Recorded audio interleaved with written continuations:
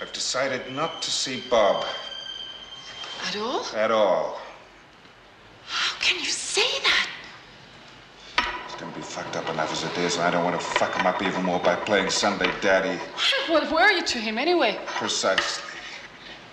But he knows you. He's yours. He needs you. A real father, full time? Well, I thought I could be coming out from the wars, so to speak. You say it's better with him than with me? I get more out of it. Tell me. I think what you want to do to Bob is... Inhuman? So what you're doing must be human. How long is it gonna last? I don't know. 1 week, 2 weeks? And how do you dispose of ideas like honesty and loyalty? If I could only believe that it happened cleanly at first sight. Okay. If it makes things easier. I was in his bed the first night I met him, if you have to know. What do you expect of me? Look what you're doing! No one is good or bad, but if you want, I'm the bad one. And if I knew he existed in this world, I would have never had Bob with you. Get up! Get up! Get up! Get up!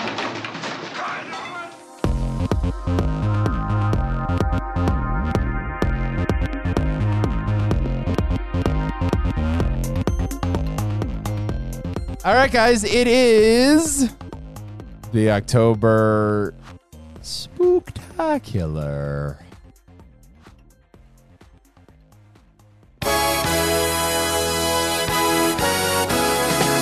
There it is. Anxiously awaiting the drop.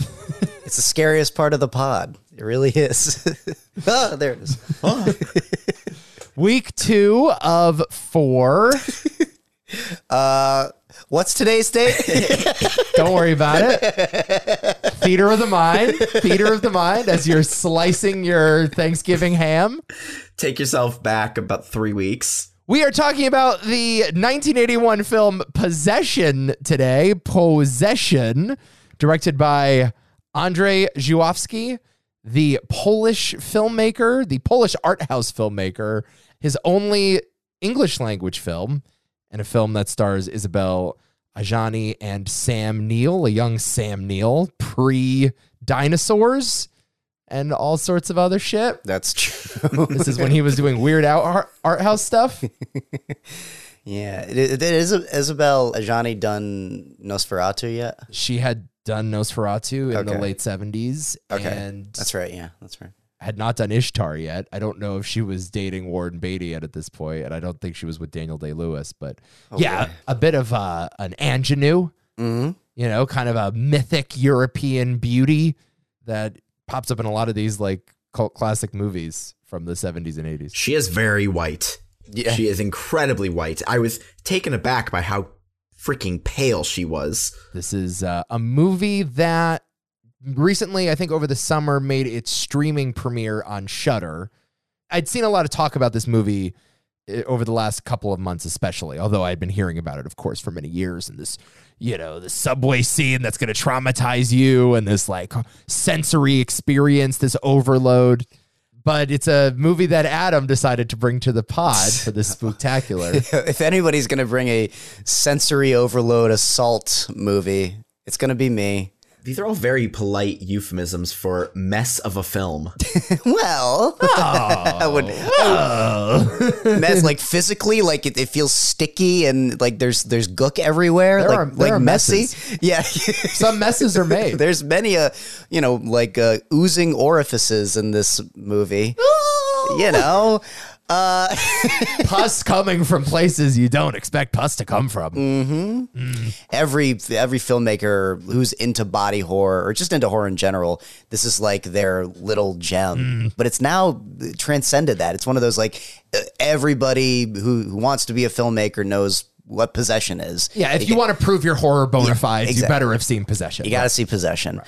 And I of course I love this movie. What a surprise, right? Yeah, shocker. Because again, you never quite know what you're getting with the filmmaker recommendations. Often you have like the Tarantinos that just want to show you a dope movie. Yeah. And there's lots of like weirdos out there that are like, it's just a beautiful powerful movie, and that can mean a whole number of things.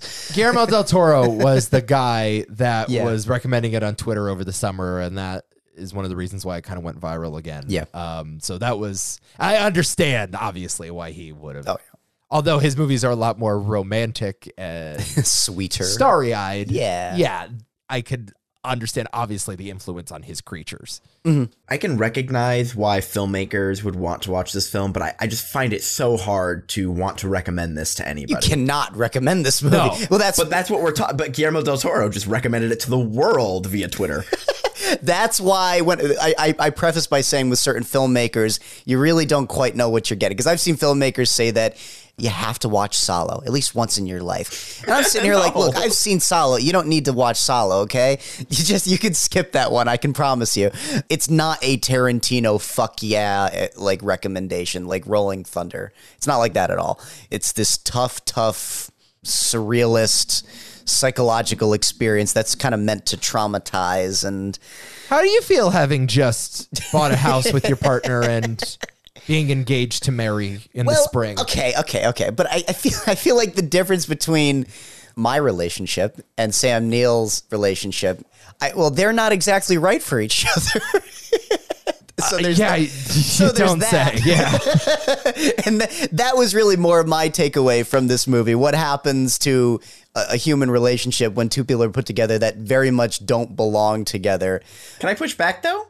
So it turns out in the movie that the person who is right for them is their spouse or a version of their spouse. Well, no, but this Right. is what the point the movie makes is that if you're pairing two people together that are not meant for each other, you either have to completely change everything about who you are or literally become a different person. Yeah. It's a Or change everything about them. every Yeah. single thing about you. It is a horrifying, dehumanizing Yes. experience. Making marriage work, you literally have to view the other person as less than human. Yes, yeah.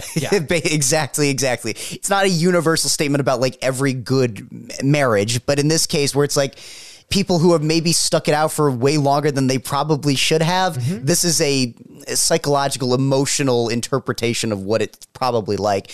Oh, this movie's such a fucking nightmare. It's such a nightmare. It's really, really, really hard to watch. Yes. And I am not someone that is married or engaged, unlike the two of you guys. So No, but if you're a human being who has interpersonal relationships, you can relate to this. certainly. Yes, certainly with friendships that I'm not fond of. I understand that. Yes. This kind of like parasitic, this evil that like slowly inches in and like consumes your relationships. And It's a movie that just feels fucking evil though. Like it just It just feels evil. It's Yes. it's so gross. You know, it's so funny. I just got out of Killers of the Flower Moon yesterday, and I watched this movie in the wake of it. What? Yeah. Wait, when did you watch Killers? Or I watched Killers of the Flower Moon in the wake of Possession. It was okay, back to okay. back. Oh, that can't be good. No, it was not really a feel good weekend for me. I'm not gonna lie. It is a very specific, odd feeling. The feeling of a movie being evil. You know, there are plenty of movies about evil that don't feel evil themselves. Yeah, you know what I mean? That are just like from a distance observing evil, or maybe juxtaposing it with good. You know, like there are plenty of movies like that. That is the American myth, right? Or the human myth is the battle between good and evil. Yeah, there are some movies though where just evil wins to the point where it infects the filmmaking itself. And Killers of the Flower Moon felt that way. Oh God. And this movie feels that way. They're both like evil movies. And I don't mean that they're not like clear-eyed about what evil is and they're not like morally righteous or whatever. No. But they do give you that sense of like the devil does exist. You know what I mean? Yeah, exactly. It either takes the form of a squid monster or Robert De Niro. You know? Lovely. So yeah, no, I definitely feel that way. And for that reason, this was one of the hardest watches I've ever had for this podcast. I think when we were prepping this is another one of those movies where I'm just like, are you sure about that? You especially. Sure about that? I figured. Sure about that? I had a feeling Nick would either be like that was deeply uncomfortable, but like fuck this movie. Well, here's the thing. It is messy. It is not ineptitude. It is purposefully messy.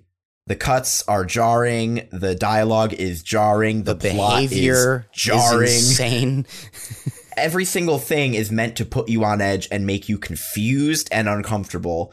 But because of that, it was like easy to lose the plot. Does plot really matter in this? It's more of an emotional journey, isn't it? It took me out of the film because I spent too much time trying to figure out what the fuck is going on. It does put on that guise of like, what's the mystery at the heart of this? And then the mystery is in plain sight the entire time. But you do find yourself in a way, so particularly with the little flashes with the monster, you're like, what the hell is that? So the movie kind of draws you in a little bit, like wondering like what this movie's really cooking up. And even when it reveals it, it's not quite the same, like, oh my God, it all makes sense now. You end up being more confused, really, when it does explain that stuff. Totally. And I was a little caught off guard by the ending of this movie, which we will get to.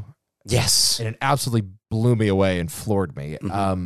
But I don't know if I realized that I was watching a piece of absurdism until like the hour and a half mark, because it does take the form of a pretty traditional, like, scenes from a marriage relationship movie, you know, and it's very domestic in the first hour, even though it's like hyper stylized. And I think it is kind of playing a shell game with you. It is kind of hiding the ball on you.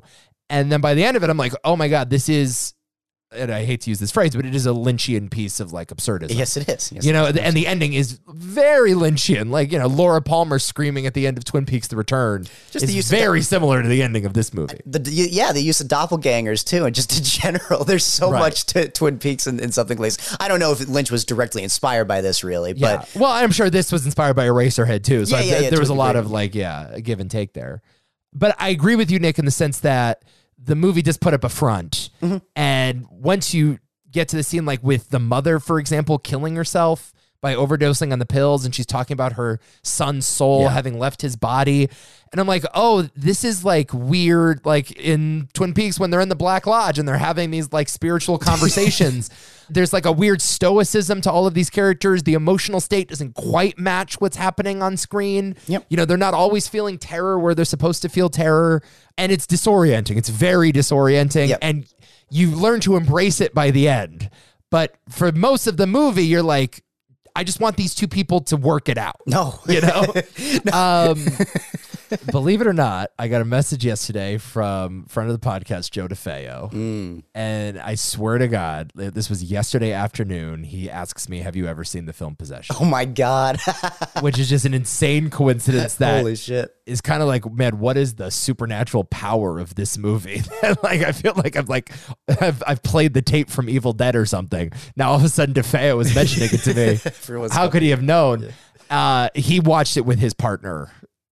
I guess a double bill with Beau is Afraid. And so make of that what you will. Oh my God. But he was like, yeah, kind of a tough watch. Would you recommend that couples watch this movie together? I think if couples are going through a struggle. Yeah. Maybe it's nice just to let them know that you can make it through as well. Yes, you know, there is light at the end of the tunnel. If they can do it, you can do it. Yeah, if these two crazy kids can make it work. I think this is a first date movie. I think this is set the tone. Oh. If we can survive this, and or if we're bad for each other, we need to like make the right call now. You know what I mean? It could develop some really horrifying kinks too. Yeah, tentacles, man. Tentacles are nice, right? Everyone loves tentacles. That monster, dude. Holy shit. I wanted to make so many jokes about, like, but I was like, I couldn't really spoil it. I was like, I gotta say, you just gotta see that for the first time. Yeah, Andrei Zhalovsky, when he pitched this movie to Paramount, he wanted to make it in America at first. He's like, yeah, it's a movie about a woman that fucks an octopus. And it's like, yeah, it's kind of what this movie is. Well, that creature was designed by Carlo Rambaldi, who is the legendary special effects artist who worked on Alien and designed E.T. famously. That's probably his most famous work. God, I mean, everything that guy's ever designed will stay in your mind forever. Yes. This is one of the more unfortunate ones, but it does its job, man. Oh my God, this thing, it just is foul and so weird. It's kind of scary at first, and then I'm just so puzzled by it. And that mixture of like fear and confusion, and then like, first of all, why is it here? And then why is she having sex with it? It looks so good. Yeah, it's so funny to me that he was like kicking around ideas for E.T. while he was designing this, that they were like both in his brain. He had to get all the evil out of his head to create the cuteness of E.T. Yeah, you just imagine the like bipolar syndrome you have to like be working on these at the same time. You know what it's like by day I work on E.T., by night I work on Possession. You know what I mean? That's just terrible. I just snort lots of coke and I'm just like, let's make a squid. Let's make a squid, baby. Yeah. Good Lord. It's not really an alien. I don't know what this thing is. It's kind of like a demon, a miscarried baby. I don't really know what it's not. Although it is almost just as convincing as the baby from Eraserhead. That's another amazing design. Yes. And I mean, no, I don't think you're supposed to take this thing completely literally, but oh, okay. So you are on that side that this is not actually happening. No. Okay. No, I think it's more of a manifestation of one's like sin and guilt and just the way you might embrace that after a horrible breakup or a divorce or something like that. Yeah, her infidelity, her desire for, exactly, the perfect man, the perfect husband, the one that's always there, that doesn't go to fucking Germany to spy on Soviets. Can we talk about this guy's job? Yeah. Good point. Let's start from the beginning of this movie. And let's go beat by beat because we have a lot of things to hit along We've the already way. jumped to the squid, for God's sake. Yeah, I know. Sam Neill plays a fucking spy. He plays a spy. Yes. East Berlin? Yes. We should mention this movie is set in Germany, in West Berlin. And it lets you know. A lot. Because the apartment that is kind of where all the action happens in this movie, the most important location, is right on the Berlin Wall. There is hardly an exterior shot that does not feature the Berlin Wall. It's that constant encroaching oppression that just creates this natural divide. It's so thematically appropriate. I love it. Well, I mean, it's literally, it is the metaphor for divorce. Yes. Right? Like, it's the structure. Exactly. It was literally built in the honor of a divorce. Yeah. Again, it's one of those details that, like, I think a lesser director could so easily annoy me and be like, God, there's no subtlety to this fucking hack. Yeah. Here, though, it's obvious, but it makes sense. It's obvious, but it's subtle, though, right? Yeah, no, exactly. Yeah. Yes. Exactly. It is just there. Well, it's not really ever the focus of the shot. It's always just like in the lower third. The fact that is just part of the scene and you just have to accept it. I think that's probably what makes it so disturbing. It's like, oh, we have to just embrace the Berlin Wall. Yeah. So it is also the sense too that like there's an evil on the other side of that wall that is encroaching upon us. It's the communism is coming and the reckoning. Does. And I guess in a way communism does show up. But it's also just crazy. Like my main character in this movie about a divorce and a demon is a spy. That just sounds like a very crazy choice. Yes, it's very. All right, let's talk about Sam Neill for a second because this is in his like art house period. He's an actor from New Zealand. He's a Kiwi, and obviously had not made Jurassic Park and not done any of the John Carpenter movies and nothing like that. He was just really working in like independent European cinema, and he is a very strange casting choice here. That was the first thing that stuck out because like this guy is not a fucking spy. You know, like that guy would stick out like a sore thumb he could not commit espionage. It's like he's fucking Sam Neill and he's a weirdo. Well, but the movie's not about being a spy. No, there's like one scene devoted to him being essentially, really only the one scene in the boardroom. How many vials did he take with him? 2. What procedure have you devised for contacting him again? It's all in my report. I suggest it's more economical to fill in my successor. You don't feel there's a need for a successor? I've completed my job. Brilliant. That's why we want to rehire you. It's out of the question. And what would be the reason for your refusal? Family. Oh, couldn't we be of some help there? No, Wouldn't it be advisable for you to reconsider? I'm unable to do that. Would you be unable for a long time? I hope not. Aren't you allowing feelings to prevent you from answering your own questions? Exactly why I advise you to hire my successor. Good. Any questions?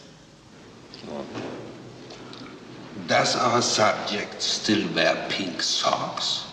My whole point is the decision to make him a spy, I think, is the weirdest choice. Right. Yeah, sure. To include that scene in the movie at all. It just makes no sense. Sure. At the same time, though, I'm like, that guy is not capable of being covert. I mean, Sam Neill is not capable of not standing out in any movie that he's in. Why would he not stand out in Soviet Russia? You know what I mean? I'm okay with him as a spy, I guess. You like that he's a spy. I don't know. I think it is like a really cool little character detail that's very funny. Sam Neill's like I don't know. My opinions on spies are always like they would be closer to the Sam Neills than the James Bonds of the world. Like that's why I love James as much as I love James Bond. Like a James Bond character would stick out much more than a Sam Neill character to me. I guess you're right in the sense that like you kind of have to be weird to be a spy. Yeah. It's a weird job to like get into. It's like, here's my resume. Here's all the spy craft that I've done. Why didn't you write espionage? No, I got to write spy. Yeah. I'm a spy. Yeah. It's weird. It is a weird job. And I guess he is a weird guy that like just uproots his family to go spy on the Russians. But I think it's just Sam Neill in general, just as a performer, is really unlike anyone else. One of those great actors, in my opinion. He is one of the great actors of all time. Yes. And is never really discussed as such, but he truly is. Phenomenal actor. One Jeff Goldblum always talks very highly of, was one of the great actors of all time. And I got to tell you what, Spielberg casting him in Jurassic Park is one of the genius casting decisions to like pluck out this weirdo from German art house cinema. I know he'd already done like Hunt for Red October and stuff. He's very good in that too. He's very good. Yeah.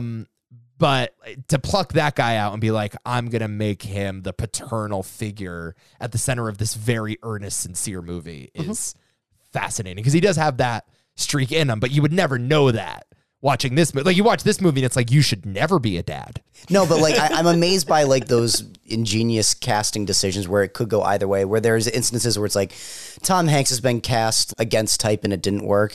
And it's never works when he casts against type. Ultimately, like, well, very rarely. Very rarely. And even then it's cute in a way that like he's still somewhat likable because he's Tom Hanks. Yeah, right. But so I'm always fascinated by those casting decisions that anyone prior to the casting would be like, what the hell's the matter with you? This is never, ever, ever going to work.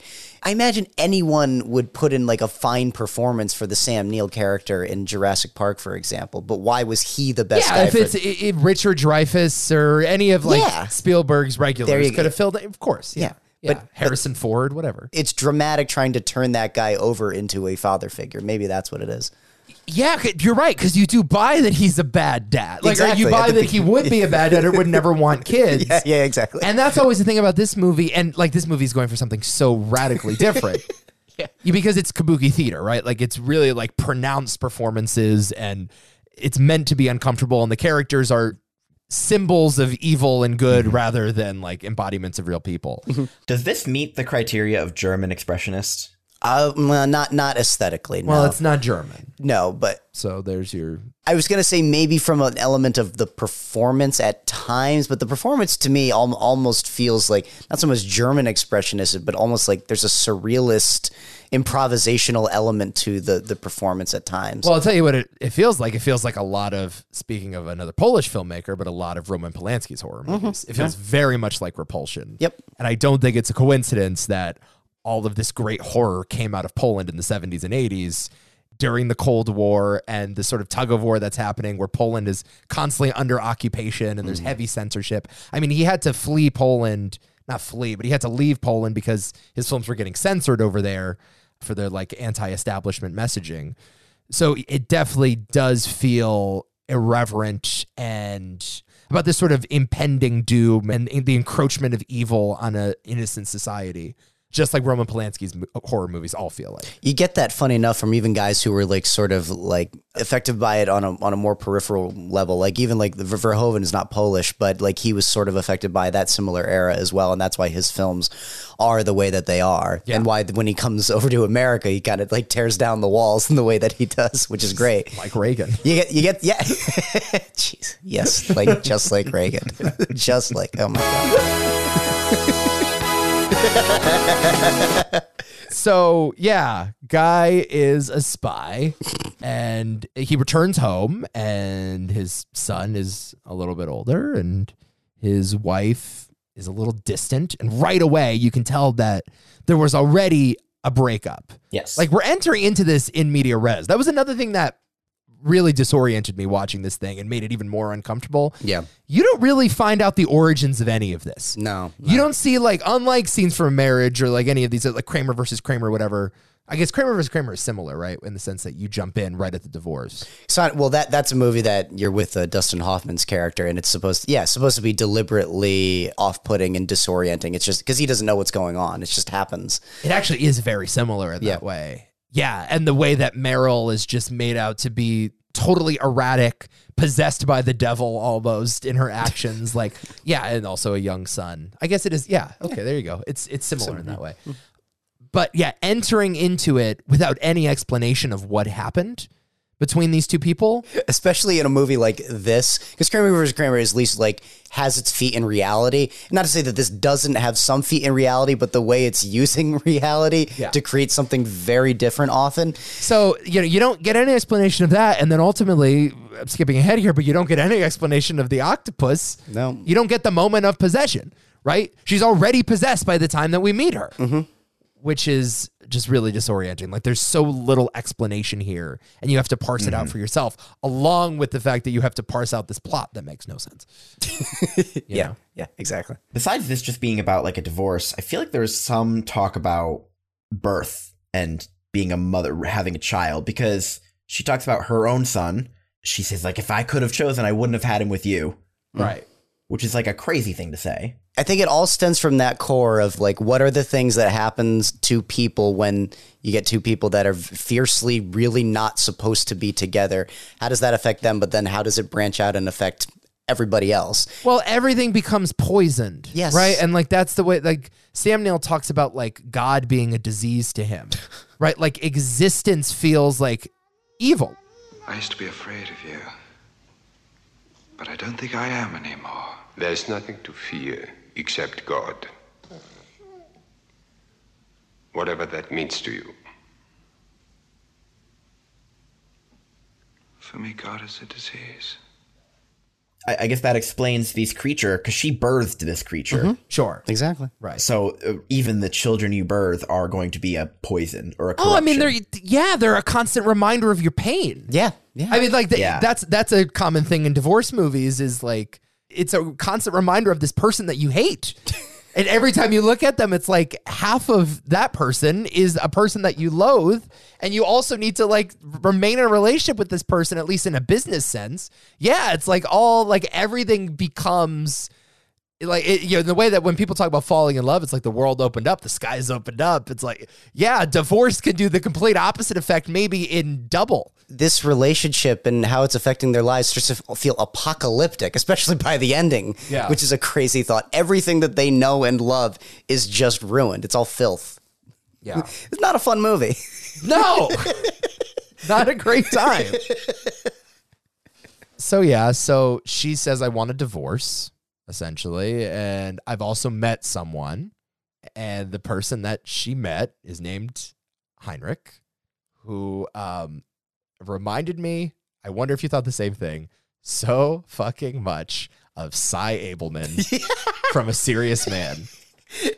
The confidence, I don't know if, I guess I love characters like this. I love him. I mean, Cy Abelman is literally my favorite movie character. It's like Teddy KGB from Rounders and Cy Abelman are my two favorite characters ever. I think I have Cy Abelman over Michael Corleone. I'm just going to say that right now. Just the funniest fucking character of all time. I mean, he's so good. I guess it is kind of funny. Just this hyper confident character that cuckolds you. And it's like, listen to me. Yeah.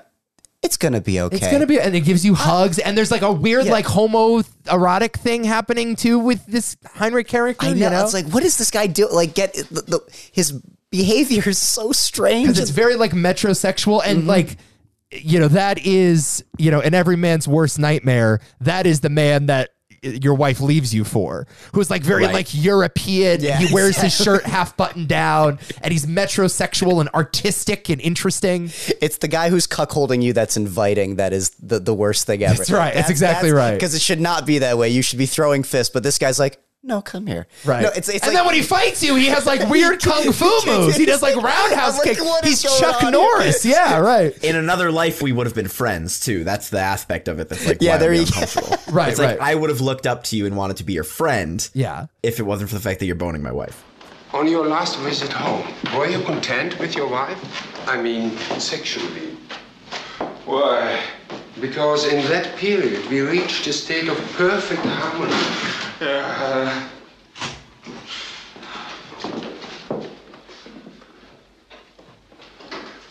My mother. All the time. Yes, Even when you're fucking Anna. of course.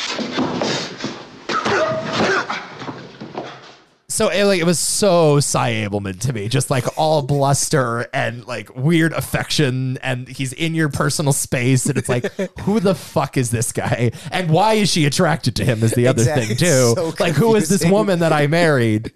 And he lives with his mom, and he's a weirdo. It's an amazing character. I love it. I love those guys. I guess that's kind of why I sort of like the therapist in Seinfeld who won't let Elaine go. Who's similarly, Yeah. Elaine, just they go to France or yeah. just sit down. Right. No, I don't. Just sit down. Yeah. Okay. Yeah, you know what? That's a good point. Like, it's the person that you listen to them, even though like it annoys you. Yeah. You know, like you just feel compelled to like obey the instructions of this person because of the confidence they exude. Even though you're like, who the fuck is this jerk off? And why am I following his instructions? You know? And I'm just thinking about Larry still ends up at the Jolly Roger. Right. We do think the Jolly Roger is the appropriate course of action. Here.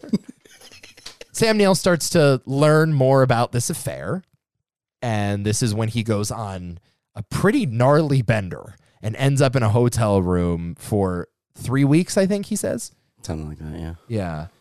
Obviously, I heard some stories about what the director put Sam Neill and Isabelle Arjani through. But like, I want to know how he got into that mode for that bender scene, because it is grueling to watch. I imagine Isabella was all in on the subway scene. Yeah, she looked like that was all her. That was all her. She had to, yeah, exactly. She had to have been really committed. She might have known, like, this is going to suck, but I want to do this. And I wonder if Sam Neill was in the same mindset for those bender scenes. Yeah. I don't know. There are reports, kind of unsubstantiated, that Isabelle Arjani tried killing herself after the making of this movie. And I don't know if that's just like urban legend or whatever, but yeah, Sam Neill describes this experience not too kindly, although like he's kind of proud of the movie and the final product. Obviously, he was very critical of the methodology. I'm sure that was used, and I just imagine that there was sleep deprivation and emotional trauma. It was like Nick Cage and Leaving Las Vegas. Like, it was like real severe alcoholism. Yeah, just flop sweating and just ghostly, his appearance in that scene. Like, it's really gnarly. Note to people watching movies, when it looks that convincing, right, chances are they probably put themselves through it. Right. That's the really disturbing thing about movies. It's like when you go like, it's like that horrible thing where it's like, if you're watching the news or something, it's like, did that guy die? Yeah, he probably died. Right. Yeah. So he goes on this bender, returns home, finds his son, Bob. Love that his name is Bob. Oh, yeah. Worst name for an 8-year-old. Bob. I love the way he said it. Bob. We have to go get Bob. I'm going to kill you, Bob. I'm going to kill you, Bob. It's always going to be the funniest name. I don't know if any name will ever top Bob in terms of just pure comedy. You can just insert it into any scenario and it's always funny. And it made me feel a little less bad for the kid, to be honest for you. If his name was like Calvin, maybe I would have felt worse. But no, his name is Bob. Oh, so Bob's the funniest, just casual name. name. Bob, dude. Yeah, like, fuck you can hit Bob over the head with a falling piano. Like, it's just so classically comic. What's the most innocent name? Oh, this is fun. Yeah, what makes you feel the most bad for a young child? Yeah, like Charlie in the Chocolate Factory. I was gonna say like Timmy, like little Timmy. tiny Tim. Okay, yeah, there you Tim. go. There you go. Yeah, Charlie's pretty good. Yeah, although like Charlie can go either way, because like if there's a 70-year-old named Charlie, you're like, that dude is a chain smoker and is gonna have 3 heart attacks in the next hour. Or if you live in Connecticut, I don't know if this is exclusive to Connecticut, but 10% Charlie. You remember those fucking commercials? At Bob Marino Nissan, yeah. Yes, yeah, okay. Yeah. 10% Charlie. There And you go. don't forget to ask for me, 10% Charlie. Yeah, I don't feel bad for 10% Charlie. I love you had to ask for him to get the discount. No one else is capable of giving you 10% off. Charlie's golfing today. Full Fine, prices. I'll come back tomorrow. 10% Charlie's not here to slash them with his giant scissors. Price tag is what it is. You got me today, full price Frank. Hell yeah. It's me, wholesale Herbert. Oh my God. Yeah, so he returns. Bob is sitting there with jelly on his face. He's like, yeah, Mom hasn't been here for a while. I'm just taking care of myself. And this is a thing that Andrei Zhuavsky actually experienced when he was going through a divorce with his wife in the mid-70s. That is what this movie obviously is heavily based on. He says this is his only autobiographical film, but he was going through a divorce with his wife, and a similar thing happened where he appeared at his wife's place. She was not there. Kid was sitting there with jelly on his face. Aw. And yeah, he's speaking from experience here, the pain of a divorce. I want to see evidence of this squid monster, Andre. Show me the squid monster, please. Squid monster, or it didn't happen. Yeah, that's right. It's all bullshit. So yeah, immediately we're in this position where we're not sympathizing. Well, really not sympathizing with either of these people because they're insane. They're terrible. These people are crazy. The worst fucking people. That's the thing. It's like, I think it helps, like, you wonder, like, what the hell happened to these people because it couldn't have been this bad from the start. But dropping, like you said, in media res just makes the whole thing all the more, like, traumatizing in a way, like to see human beings suffering in this way, but also like getting more monstrous as they go. What's really jarring too throughout the film is how much kind of back and forth he's like, I don't want anything to do with Bobby. I don't want to see him again. And then she's not there. Then he's like, I'm staying with Bobby. You're out of the picture. Mm-hmm. And then she shows up and then she disappears and goes missing. And then Heinrich's there and then she's not there. And then Heinrich's at the apartment asking where she is and she's not there. It's like, there's so much fucking moving around of like, who's in charge here? There's that incredible shot of him on the rocking chair where he's going back and forth. And that's when he makes the decision that he's going to be involved in Bob's life again. Yep. Yeah. And it's this, very on the nose, like visual device of like the guy straddling between two worlds or whatever. And like literally going back and forth in his mind and his decision making. But he's motivated, as you come to find out, entirely by ego. His answer to everything is always like, why don't you love me more? Right? Like every time he has a conversation with his wife, and she is clearly not well, right? Let's to put it mildly, is not well. And it always comes back to, you have me, you have your son. And like, this is a common theme in divorce movies too, particularly like male-centric divorce movies. Your problem is that you're not loving hard enough. Your problem is that you're not being a good enough wife to me. The problem is that you're not being a good mother. You're not helping me in my parenting duties, right? And, that's the thing about Sam Neill and why he's on a pendulum all the time is because it's all in pursuit of ego. It's not in pursuit of, like, good or in, like, a cosmic sense, a cosmic good, right? All the while, he's partially to blame for all this, but she's a serial killer.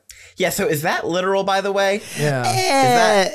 At what point does the movie stop being literal and start being absolutely bonkers, like made up? See, my reading on this is always like the case with Lynch movies. Whatever's happening is happening. Yeah, I know. It's usually a metaphor for... That's the easiest way to watch any movie. I think it kind of is the truest way to watch it. Like, sure. Normally when you hear directors talk about, and there's all these theories of like, actually it was the last 20 minutes a dream, after this happened. This was the turning point. And like those theories can be fun or whatever. Well, yeah, I was going to say, I do view it in a similar way. It's like in the context of the movie, the squid is probably actually there, but it's a very clearly a metaphor for something else. Sure. So in that sense, it's not real, but yes, in the context of what's happening to the characters, there's an element of realism to it. Kind of like Titan, when we were talking about that, I'm like, yes, there's 1,000 different things that this movie is saying, but she actually is fucking the car, and she actually is giving birth to this weird metal baby thing. Right. I mean, that's anything. It's like, Luke Skywalker is a messianic figure. Yeah, I mean, he's standing in for something, but that doesn't mean that like Star Wars isn't happening in the world of Star Wars,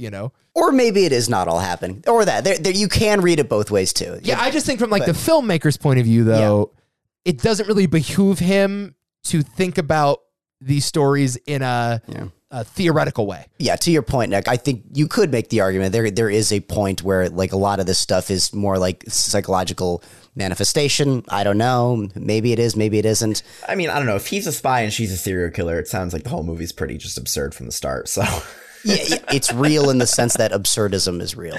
Yeah, the world itself is absurd. Yes, right. there you go. Yeah, the universe that it exists in has different rules, and so all this is happening. This domestic kind of drama with this like whirling dervish cinematography. Yeah, right. Where like the camera does not fucking sit still. It's just like whizzing by every character. And so like immediately like you feel like you're a ghost, right? Or you feel like there is a ghost in the room. Like that is the way that like you indicate that there is an evil force lurking, right? Well, that's the thing. I mean, for a story like this, it's about characters that are constantly on edge and anxious and exhausted more than anything. So it kind of makes sense that the camera also puts the audience in a similar state of mind. I mean, it's not what Irreversible is doing for making you feel nauseous, but in terms of like the anxiety and the exhaustion that one has just while sitting with the movie, it does give a similar sort of impression, I would say. Right. And it's also like calibrating itself to the performances too, which are similarly physical and erratic. There's a goofiness sometimes. Particularly with Heinrich. He's easily the goofiest of the bunch for me. But seeing those characters shot in that way, there's a dissonance where it's like, you know, it makes their movements, like the subway scene, for example, watching the camera pan around her as she's doing like this very like expressionistic acting style. There is like a weird comedy to it. That's an example of like, it's funny until it's very much not funny though. Yes. That's Yeah. Right. Yeah. Which would be though. I mean, I could imagine coming across like, say someone like having any sort of mental breakdown for whatever reason in a subway. You might laugh at it. You'd be like, what the hell's that guy doing over there? But if you stared at it for long enough, which this movie forces you to do. I love that Adam goes to subways and just like laughs at people having breakdowns. That's good. I know. It's not so much that. It's like the idea, like in passing, like because you see weird, like in New York, you'll see weirdos on the subway all the time, and they're doing a lot of strange stuff, and you'll be like, "What the fuck was?" And you go on your way, right? Or they might yell out something really crazy, and you might laugh. But if you stop to look at it, it would probably disturb you a lot. I kept thinking what I would do if I came across this person. If I was walking down that hallway and I was like, I saw this, I would cancel my plans for the day. I would just turn around. Or that. I'm not. And that's before the pus, dude. That's just the movements alone. What kind of fucking Yoko Ono performance art is this? This is some weird. This is weird. What does this have to do with Tibet? The scene prior where she's sitting with Sayab Neil and just trying to make sense of their situation and failing miserably, and she's just breaking down more and more and more. Like it already puts you in this heightened state of erraticism and just it's insane. It's just insane. She has this rambling monologue that is shot kind of out of focus, which I found interesting, but also really close. It's really close, but the depth of field is so short. So like and so. She's talking about these two sisters that exist within her. Yes, I'm thinking about him, but I recognize the self who has just done something horrible, like a sister I've casually met in the street. Hello, sister. It's like those two sisters of faith and chance. It's like those two sisters of faith and chance. Well, my faith can't exclude chance, but chance. Well, it's like those two sisters of faith and chance. My faith can't exclude chance, but my chance can explain faith. My faith didn't allow me to wait for chance, and chance didn't give me enough faith. Well, and then I read that private life is a stage only I play in many parts that are smaller than me, and yet I still play them. I suffer, I believe, I am. But at the same time, I know there's the third possibility, like cancer or madness. But cancer or madness contort reality. The possibility I'm talking about pierces reality. It's faith and chance. And most of this monologue doesn't make much fucking sense. But the simplest way of explaining it is like faith stands in for good. It stands for order and justice in the world. And chance stands in for evil. It's heaven and hell. It's chaos and order, whatever. She looks like she's bubbling. Yes. The entire time. And she is sort of explaining in so many words that both of these things exist within her, but it feels like chance is sort of overtaking faith.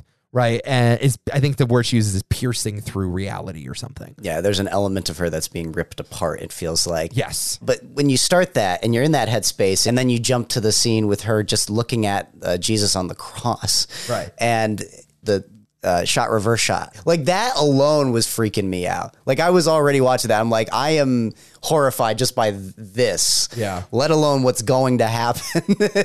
And it is one of the I don't even know where to begin with this scene, to be honest with you. I had seen this scene, by the way. Okay, I had not seen it on its own before watching the movie and was disturbed by it then, but even more disturbed by it in the context of the movie. I was going to say, because you saw it out of context then. So sure. Yeah. And I like, you know, you come across it on Twitter and it's like this, you can't do it justice. Like it just looks like weird artsy fartsy bullshit until you get to the ending, obviously. And, you know, sometimes like you just got to add an extra squib. You know, sometimes you just have to add the extra sack of fluid, you know, coming out of the wrong place, and it can turn like a somewhat scary B movie into The Exorcist. Yeah. And that's what this, it's just like the extra pus coming out of her shoulders or neck or whatever. The fact that it's not just her mouth. Yeah. There's nothing normal about that. Usually it's like, oh, blood from the nose. I've seen it before. Blood from the mouth. I've seen that before.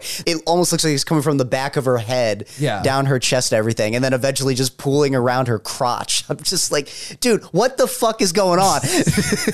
I was not entirely unconvinced that there wasn't something coming out from her crotch region as well. Oh, I think, there was. There is an implication that there is, yeah. Yeah, wasn't it essentially a miscarriage is kind of how that scene was described, right? Well, it's a mental breakdown that causes a miscarriage. That's what happened. But the creature that comes out is the creature in the apartment. I watched an interview with the director who clarified this. He said, one of my regrets about the movie is that I didn't articulate this clearly. That was the birth of the creature. That scene happens while he's away in Germany. Oh, it's a flashback? Yes, that's a flashback. See, that's super unclear. Yes. My impression, because she was just talking about faith and chance, was I kind of thought there were like two babies and one miscarried and the other was born. Yes. Right. I think that is what it, I don't know that for a fact, but I suspect that's what it was. Yeah. Because there's a line that Sam Neill's like, oh, you have to take care of chance or whatever. Mm-hmm. Right? Like you feel an obligation to nurture this thing. And that's when he kind of becomes possessed in his own way. You're right that I can't even begin to describe it. It's just like you just have to tell people to watch the movie. And we could tell you, yeah, it's brutal and physical, and it's the most violent, non-violent scene I've ever seen, period. It's not, you think about it, it's like not really like that violent per se. Well, there's this thing from inside that's destroying her, but yeah. I'm just talking about like one's like physical like behavior and movements in the moment. Like it's really more or less like just her flailing about and screaming like a witch. And, you know, not something I haven't seen before, but here it's just brutal. It is exhausting. It is like really horribly violent to watch her just go through this strange expressionistic thing that she's doing. Andrzej Żuławski told her to, quote, fuck the air. That was his instruction to her. Fuck the air. And she did it. She did indeed. And she won Best Actress at Cannes for it. So well, there you go. There's something. Just to be clear, like there are 3 colors of fluids that come out. There is obviously red blood. There is a yellowy, milky white fluid. And then there's a green fluid.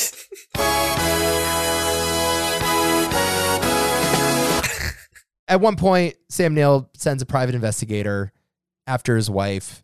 They find this apartment that's like completely torn to shreds. There's garbage all over the floor. Sam Neill thinks that she's with Heinrich. Heinrich thinks that she's with Sam Neill when they're not together. Sure. Mm-hmm. They end up meeting each other and both realizing she's not there. So now he knows, okay, she's not with him. She's not with her friends. She's not. So there's this moment of what is she really doing? Like if the fact that she's using an affair to cover up something else. Yeah. Right? Like she's using her affair with Heinrich as the lie to cover up what she's really doing. So it's like something really bad is happening. Yeah, exactly.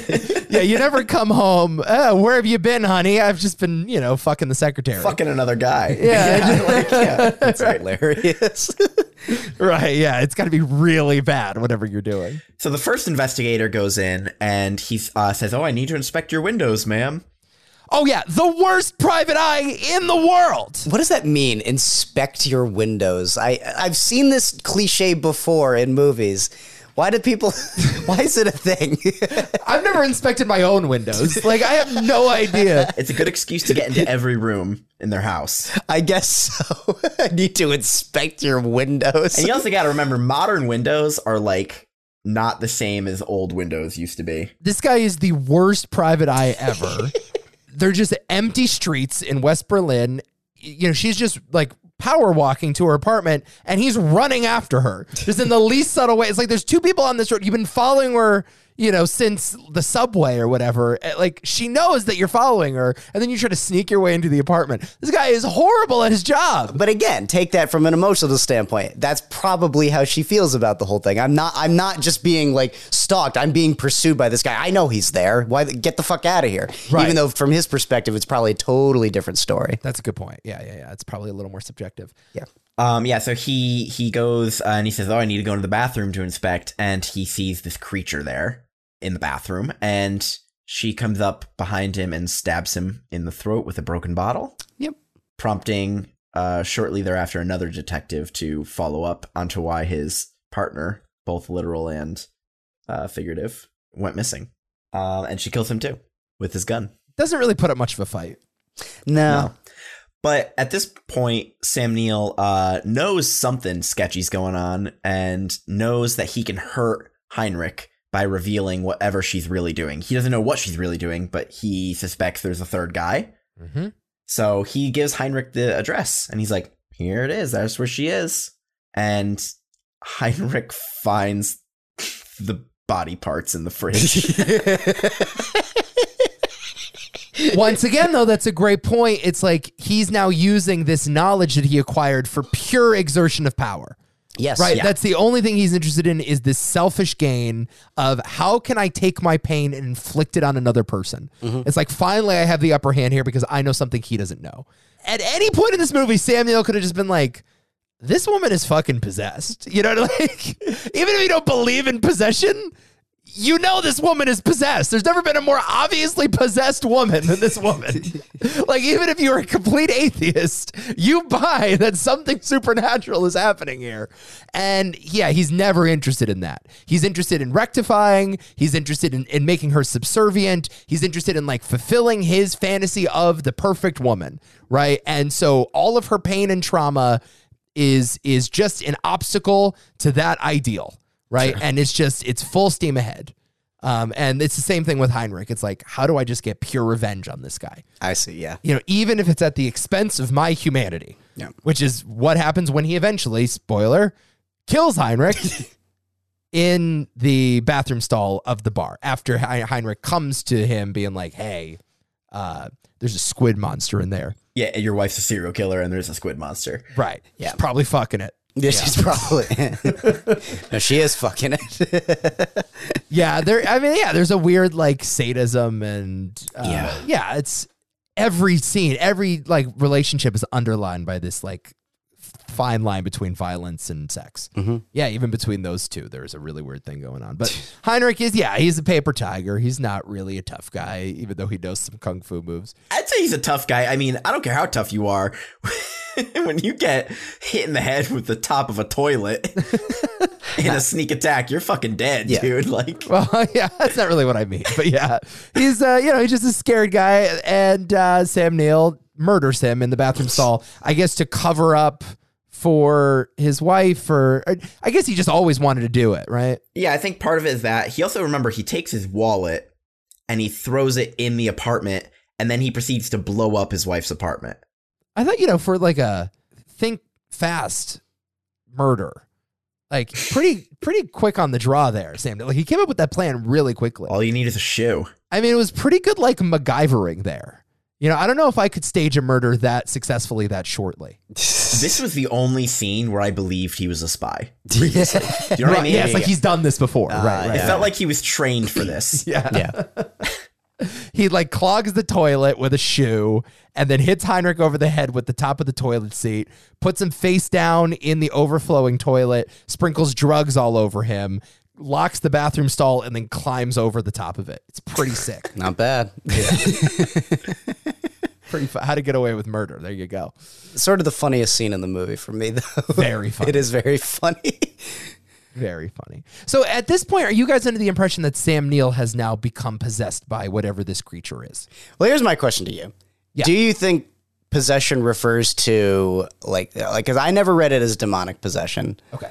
I mean, you can maybe argue it's more of like a psychological, like some idea or whatever, a feeling gets a hold of you and it causes, especially in a state of like high emotion, forces you to do crazy things. That's one way of reading it. Or does possession have to do with like one human being's possession of another human being?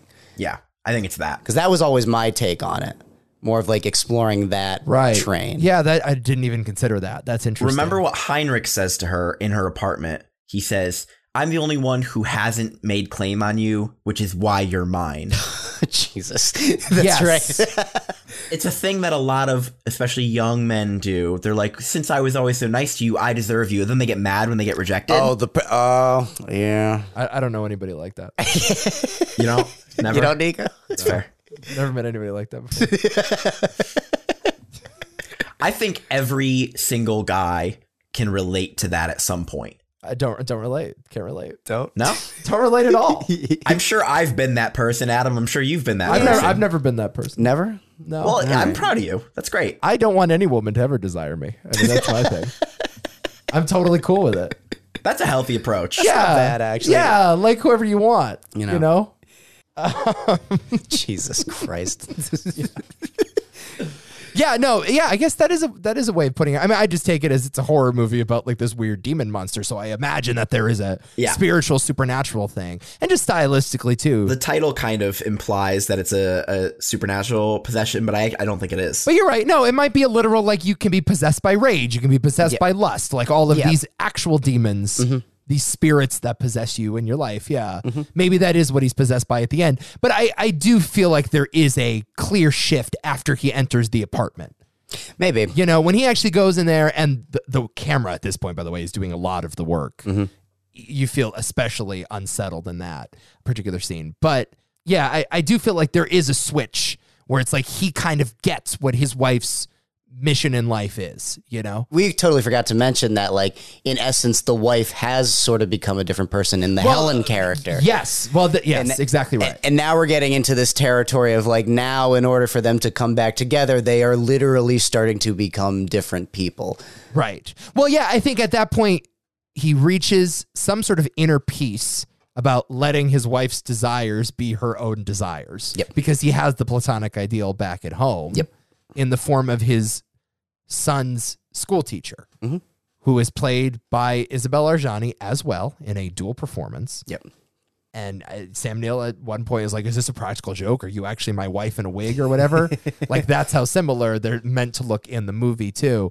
But she begins caring for Bob and she becomes the housewife, even though they're not officially married or whatever. Yep. She becomes the perfect housewife that is completely sympathetic to him at all times and is nurturing and perfect and doesn't leave the house. There are two doppelgangers in this movie, maybe both of them from the same source. We don't know. Yeah, we don't. That's one of the mysteries at the end. We don't know. But even if she is just his son's school teacher, it's meant to be the platonic ideal, the perfect ideal housewife that I can control. Yes, and it's entirely poetic as to, you know, to leading into that, having the originals, I guess is what we'll call them. The originals literally kill each other. Yes. Essentially. I mean, you got to remember, this is both her lover and her child. His motivation has always been, we're a family. And I feel like he's like, there's a new child that she's trying to take care of, and I can be the father figure again. Interesting. Yeah. Even though she's also her lover. And he sees this.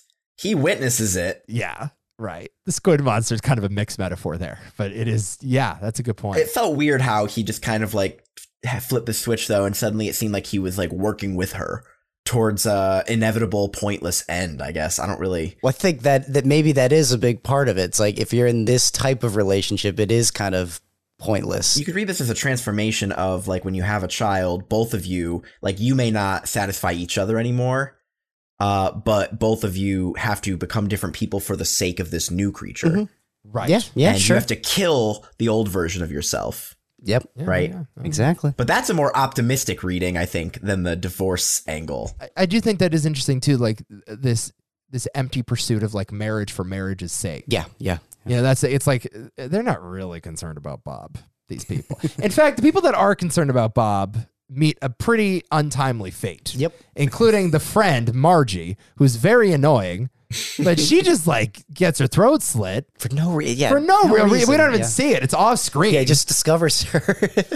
She's always offering to take care of Bob, and she's a bit annoying in the way that a lot of like best friends can be, but Don't we meet her actually? She's on the phone the whole time. Don't we actually meet her for the first time, and then the next time we see her, she's dead? I think we get one scene. I think we get one scene where she shows up. I think actually no, him and Sam Neill and her have sex at one point. So, yeah. Or at least they like cuddle or something. But yeah, she is mostly relegated to phone calls. Yeah. Poor Margie. Poor Margie. Poor Margie. So this is when the movie really, it goes all out. It just decides we're going to go into full absurdism here. Mm-hmm. And again, it's like I wish I realized the movie that I was watching. Maybe it would actually stand up well on rewatch. I think it would, yeah. Because tonally, like the last 20 minutes is such an explosion. Yeah. But Heinrich's mother calls Sam Neill and she's like, my son hasn't come home. Right. And again, there's this weird kind of like attachment. There's mommy issues going on with Heinrich. So. Heinrich's not a young man either. I always found that very funny. Like the mom has got to be pretty friggin' old because Heinrich is pretty old himself. Yeah. So he gets a phone call, and this is again when the conversations start to become otherworldly. Mm-hmm. The mother is like, Heinrich, they found his body, but his spirit was not in it. It's all like, very sort of, spooky dialogue here. And for a second, I'm like, is the mother, because I'm trying to piece it together like a whodunit almost. I'm approaching the movie as though it can be solved. So I'm thinking like, did the mother impregnate the woman? Is there like a weird giallo ending happening here? Because there's also the scene where Sam Neill's talking to her on the phone and he's flickering the light. Yeah. Do you remember that? Where like he's in the kitchen and the light's flickering on and off? I was expecting something to appear in the background at one of those moments, and it just never happens. I nearly had a fucking heart attack. Like it's like really unsettling. Mm-hmm. Yeah. So all this shit is happening. I'm like, all right, what's happening here? Like what is this building towards? And he goes to the mother, and the mother overdoses on pills, and he's like, she's like, I think I'm done here. My son's gone. I have nothing more to live for. And that's when an investigation starts happening where Margie, her apartment is surrounded by police, and Sam Neill stumbles upon this apartment after covering up Margie's death and being complicit essentially in Isabelle Arjani's crimes. Yeah. And also witnessing her having sex with the squid monster. Yes. And just being cool with it. Just getting cucked by a squid. Happens to the best of us. And this is when like he rams into a cop car and gets shot and then hops on a motorcycle and there's like a weird motorcycle stunt. It's insane. It's insane. The cop car is just, and all the cars next to it just begin blowing up. They just begin exploding. Yes. I couldn't explain to you how or why, but they just begin blowing up one by one. This ending is such a fever dream that it's just, oh God. He begins heading up a building I was assuming he was trying to reach his wife. Yes. But she wasn't actually in the building, so I don't know where he was going, and that's very unclear to me. But he's bleeding out and walking up these stairs, and it's a spiral staircase, and the camera work here is amazing. It's is it a church? Is it like a steeple or something? I feel like there's like a church bell. It's almost like a Guggenheim spiral staircase design. Totally unclear why it's there, where they're going. And he slowly just is bleeding out and gets slower and slower, and eventually he's crawling, and eventually he falls over and can't move, which is when his wife arrives, police in tow. Well, actually one guy by her side, right? Oh, true. This guy looks awfully a lot like Sam Neill. Oh, you don't say. And she says, hey, look, it's finished. I love it. Hey, here it is. So all this fucking and murdering was in service of creating Sam Neill's doppelganger, who has green eyes and looks a lot like Sam Neill, although he's like cleanly shaven and, he just looks odd. Something's not right. I felt like the voice of the person when they were talking sounded like Heinrich, and the sort of attitude was a little bit more like confident, flamboyant. I got the impression that all of the men she was fucking and killing were a service of creating her perfect ideal. Sure. Which was maybe. Heinrich's spirit, her husband's, face or whatever. And Yeah, there is a swagger and confidence about him. You are right Yeah, about that. for sure. I agree with that. I read Heinrich there, but I don't think it was ever clarified. Well, I'll tell you what, it's not Sam Neill. No. That is not Sam Neill's character. No. And by the way, Sam Neill in this scene is fucking incredible. Yep. I mean, give him an Oscar for this scene alone. Like, it's amazing acting. Could you imagine this movie getting any Oscar? Holy it can't. fuck. It can't. We should mention, by the way, this did get a U.S. release and it bombed because 40 minutes were taken out. Yeah, 45 minutes were stripped from the film. Which is crazy. It's a 2-hour movie that was released in an 81-minute form. Yeah. And the critical reviews were terrible. Like, a lot of people compared it to like Basket Case, which I think is kind of funny. There are some comparisons there, but see, yeah. like sleazy and kind of like a B movie. And like, obviously, if 40 minutes of this thing were removed, you would think that. I can't imagine what that movie looks like. It's got to be a nightmare. Like, I don't know what you cut. No, just impossible to follow. impossible would to be the thing, follow right? too, yeah. He sees the doppelganger and tries shooting him. And instead, bullets start flying from below because the police have arrived. And both of them, husband and wife, get hit. The doppelganger makes it out all right. He's able to make a clean break. I'm glad. So yeah, this is one of those moments where, because I had also read briefly about how some people believe that this creature doesn't actually exist literally in the story of the film. Yeah. This is probably one of the only pieces of defense I have for that, which is all of these bullets fly through and he's unharmed, Right. almost as if he wasn't actually there to begin with. He's also a squid creature. Yeah, he's a demonic squid creature. He can do whatever he I wants. don't know if bullets are really effective against. right. They didn't put holy water on those bullets. right. Yeah, maybe if they That's the problem. I always soak my magazine cartridges in holy water before, but just in case the vampire. You never show know. up. just in case. Could you imagine The Exorcist? They just start shooting Reagan. Isn't that what the Pope's Exorcist is? I have no idea. I got to see that movie, but that was the sense I got. It's like They Russell start Crowe just shooting demons. They just start You shooting. get some holy water, you soak it in garlic, and you leave it out in a full moon overnight, and you're good to go. You're I good. mean, That's what Demonic is about. The Neil Blomkamp masterpiece. Oh, Demonic. yeah, sure. The Black Ops priest. That's right. That was sick. Don't forget. I mean, I wish it was sick. Yeah, I'm watching a movie about Black Ops priest. It's like, this thing better fucking rip. And it just didn't rip. Yeah, just kind of sucks. How dare you make a movie about Black Ops priest boring? I know. I mean, the nerve, the gall. It's a great genre, Black Ops Priest. It's always a winner, but here it just Just didn't stick the landing. didn't work at all. So he makes it out. The two of them die in a firestorm there. And I think Isabelle Arjani eventually shoots a bullet through both of them. Yes. And that was the final blow. And they die in a kind of loving embrace in a very perverse way. But doesn't Sam Neill jump from the top? Yes, Falls he all the way down, does. which is fucking nuts. Does. that cut is interesting too, because we go from, I guess, his perspective climbing over, and then suddenly we cut, and he's just like a dead blob on the floor. There wasn't like, I feel like a lot of times when a character's falling to their death, the movie will dwell on the falling. Oh, yeah, slow motion. This doesn't at all. It's Coldplay plays Yeah. underneath.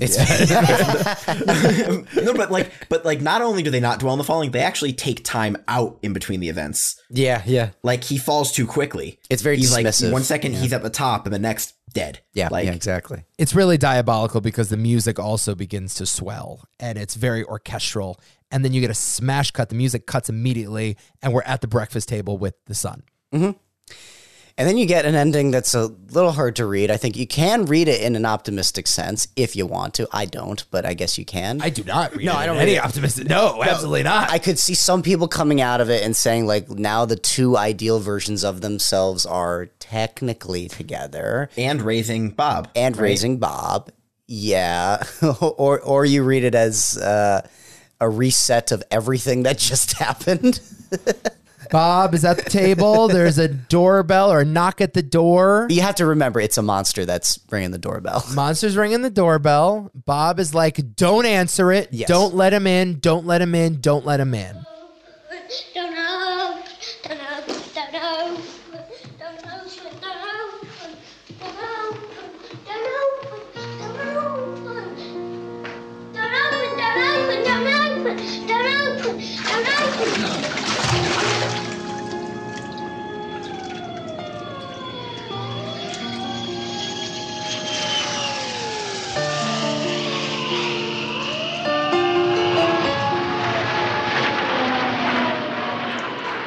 And the teacher, who is caring for Bob at this moment, is like, relax or whatever.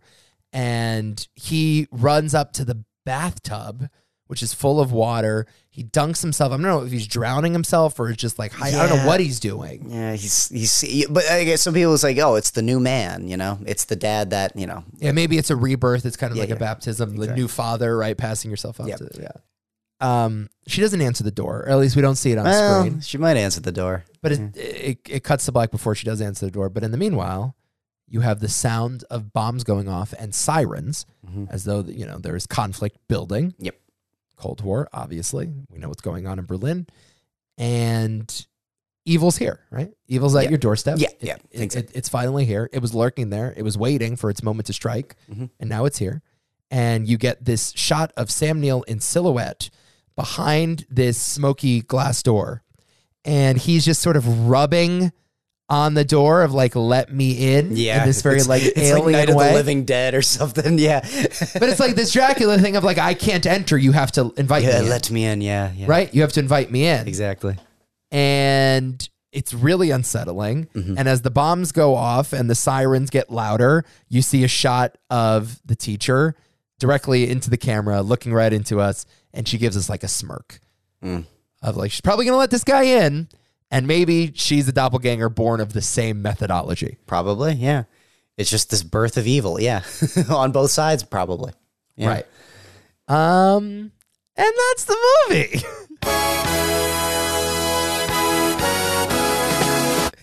So what do you get from a relationship like this? Well, you just spawn evil. Yes. And you nurture it. Literally, that's what happened. They're nurturing evil. I found this ending to be like profoundly disturbing, and it has not left my brain, and it is up there with the best things that like Louis Buñuel or David Lynch has ever done. Like, it is like truly expressionistic and unsettling, but also with really interesting ideas. Or you can just like vibe with it, and it's like this. Yeah, it's like the Laura Palmer Scream, as I said. Like, Yes, yeah. don't examine it. You can. You can examine the implications of like, the evil lurking in a domestic environment, and We're powerless to stop it, especially in Twin Peaks. That's like we can't do anything about it. Yeah, which is a great ending. But similarly here, one of the most disturbing things I've ever seen in a movie. Yeah, it's a movie that needs to stick this landing to make all that wacky shit not feel like bullshit, and it just does. This thing hits harder than anything. Yeah, I think it's a masterpiece that I will never watch again. Told you. I told you. Just put it squarely in that category of like, I admire the hell out of it, but I do not want to live in this movie. I mean, just the acting style, just like the way that they argue with each other. It's like they're screaming at each other, and it's so violent. And also the apartment is so claustrophobic. Like, it's this tiny ass apartment. If you were scouting locations, they picked the perfect one, but you would never choose it.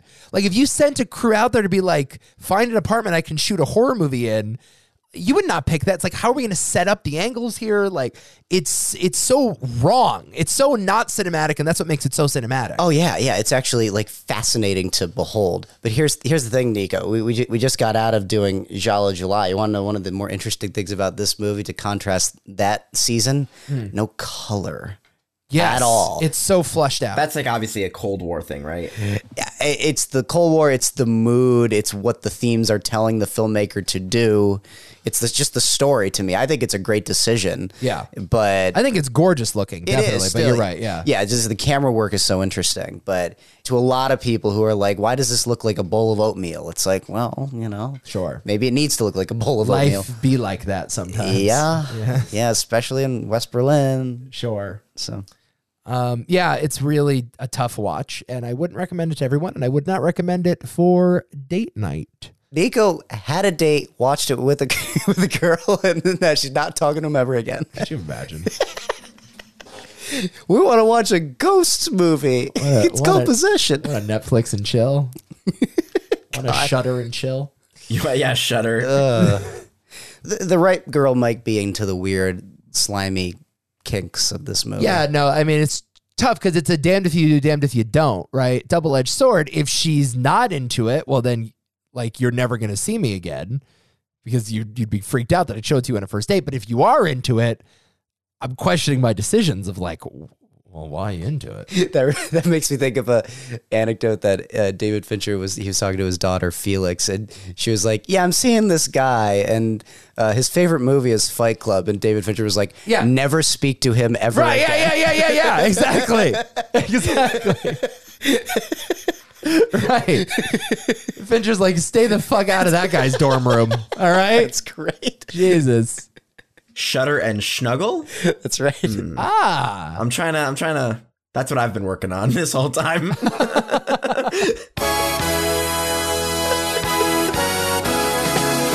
We are recording another podcast right now that will be coming next week. The movie is called The Hamiltons. It's going to be a much different conversation, I'm sure. Certainly. Yes. The third movie in our Spooktacular. It's short, hour 20 minutes, and it's an indie from 2006. So if you want to catch up before next week's episode, go ahead and do that. We love you. See you next week. Bye-bye.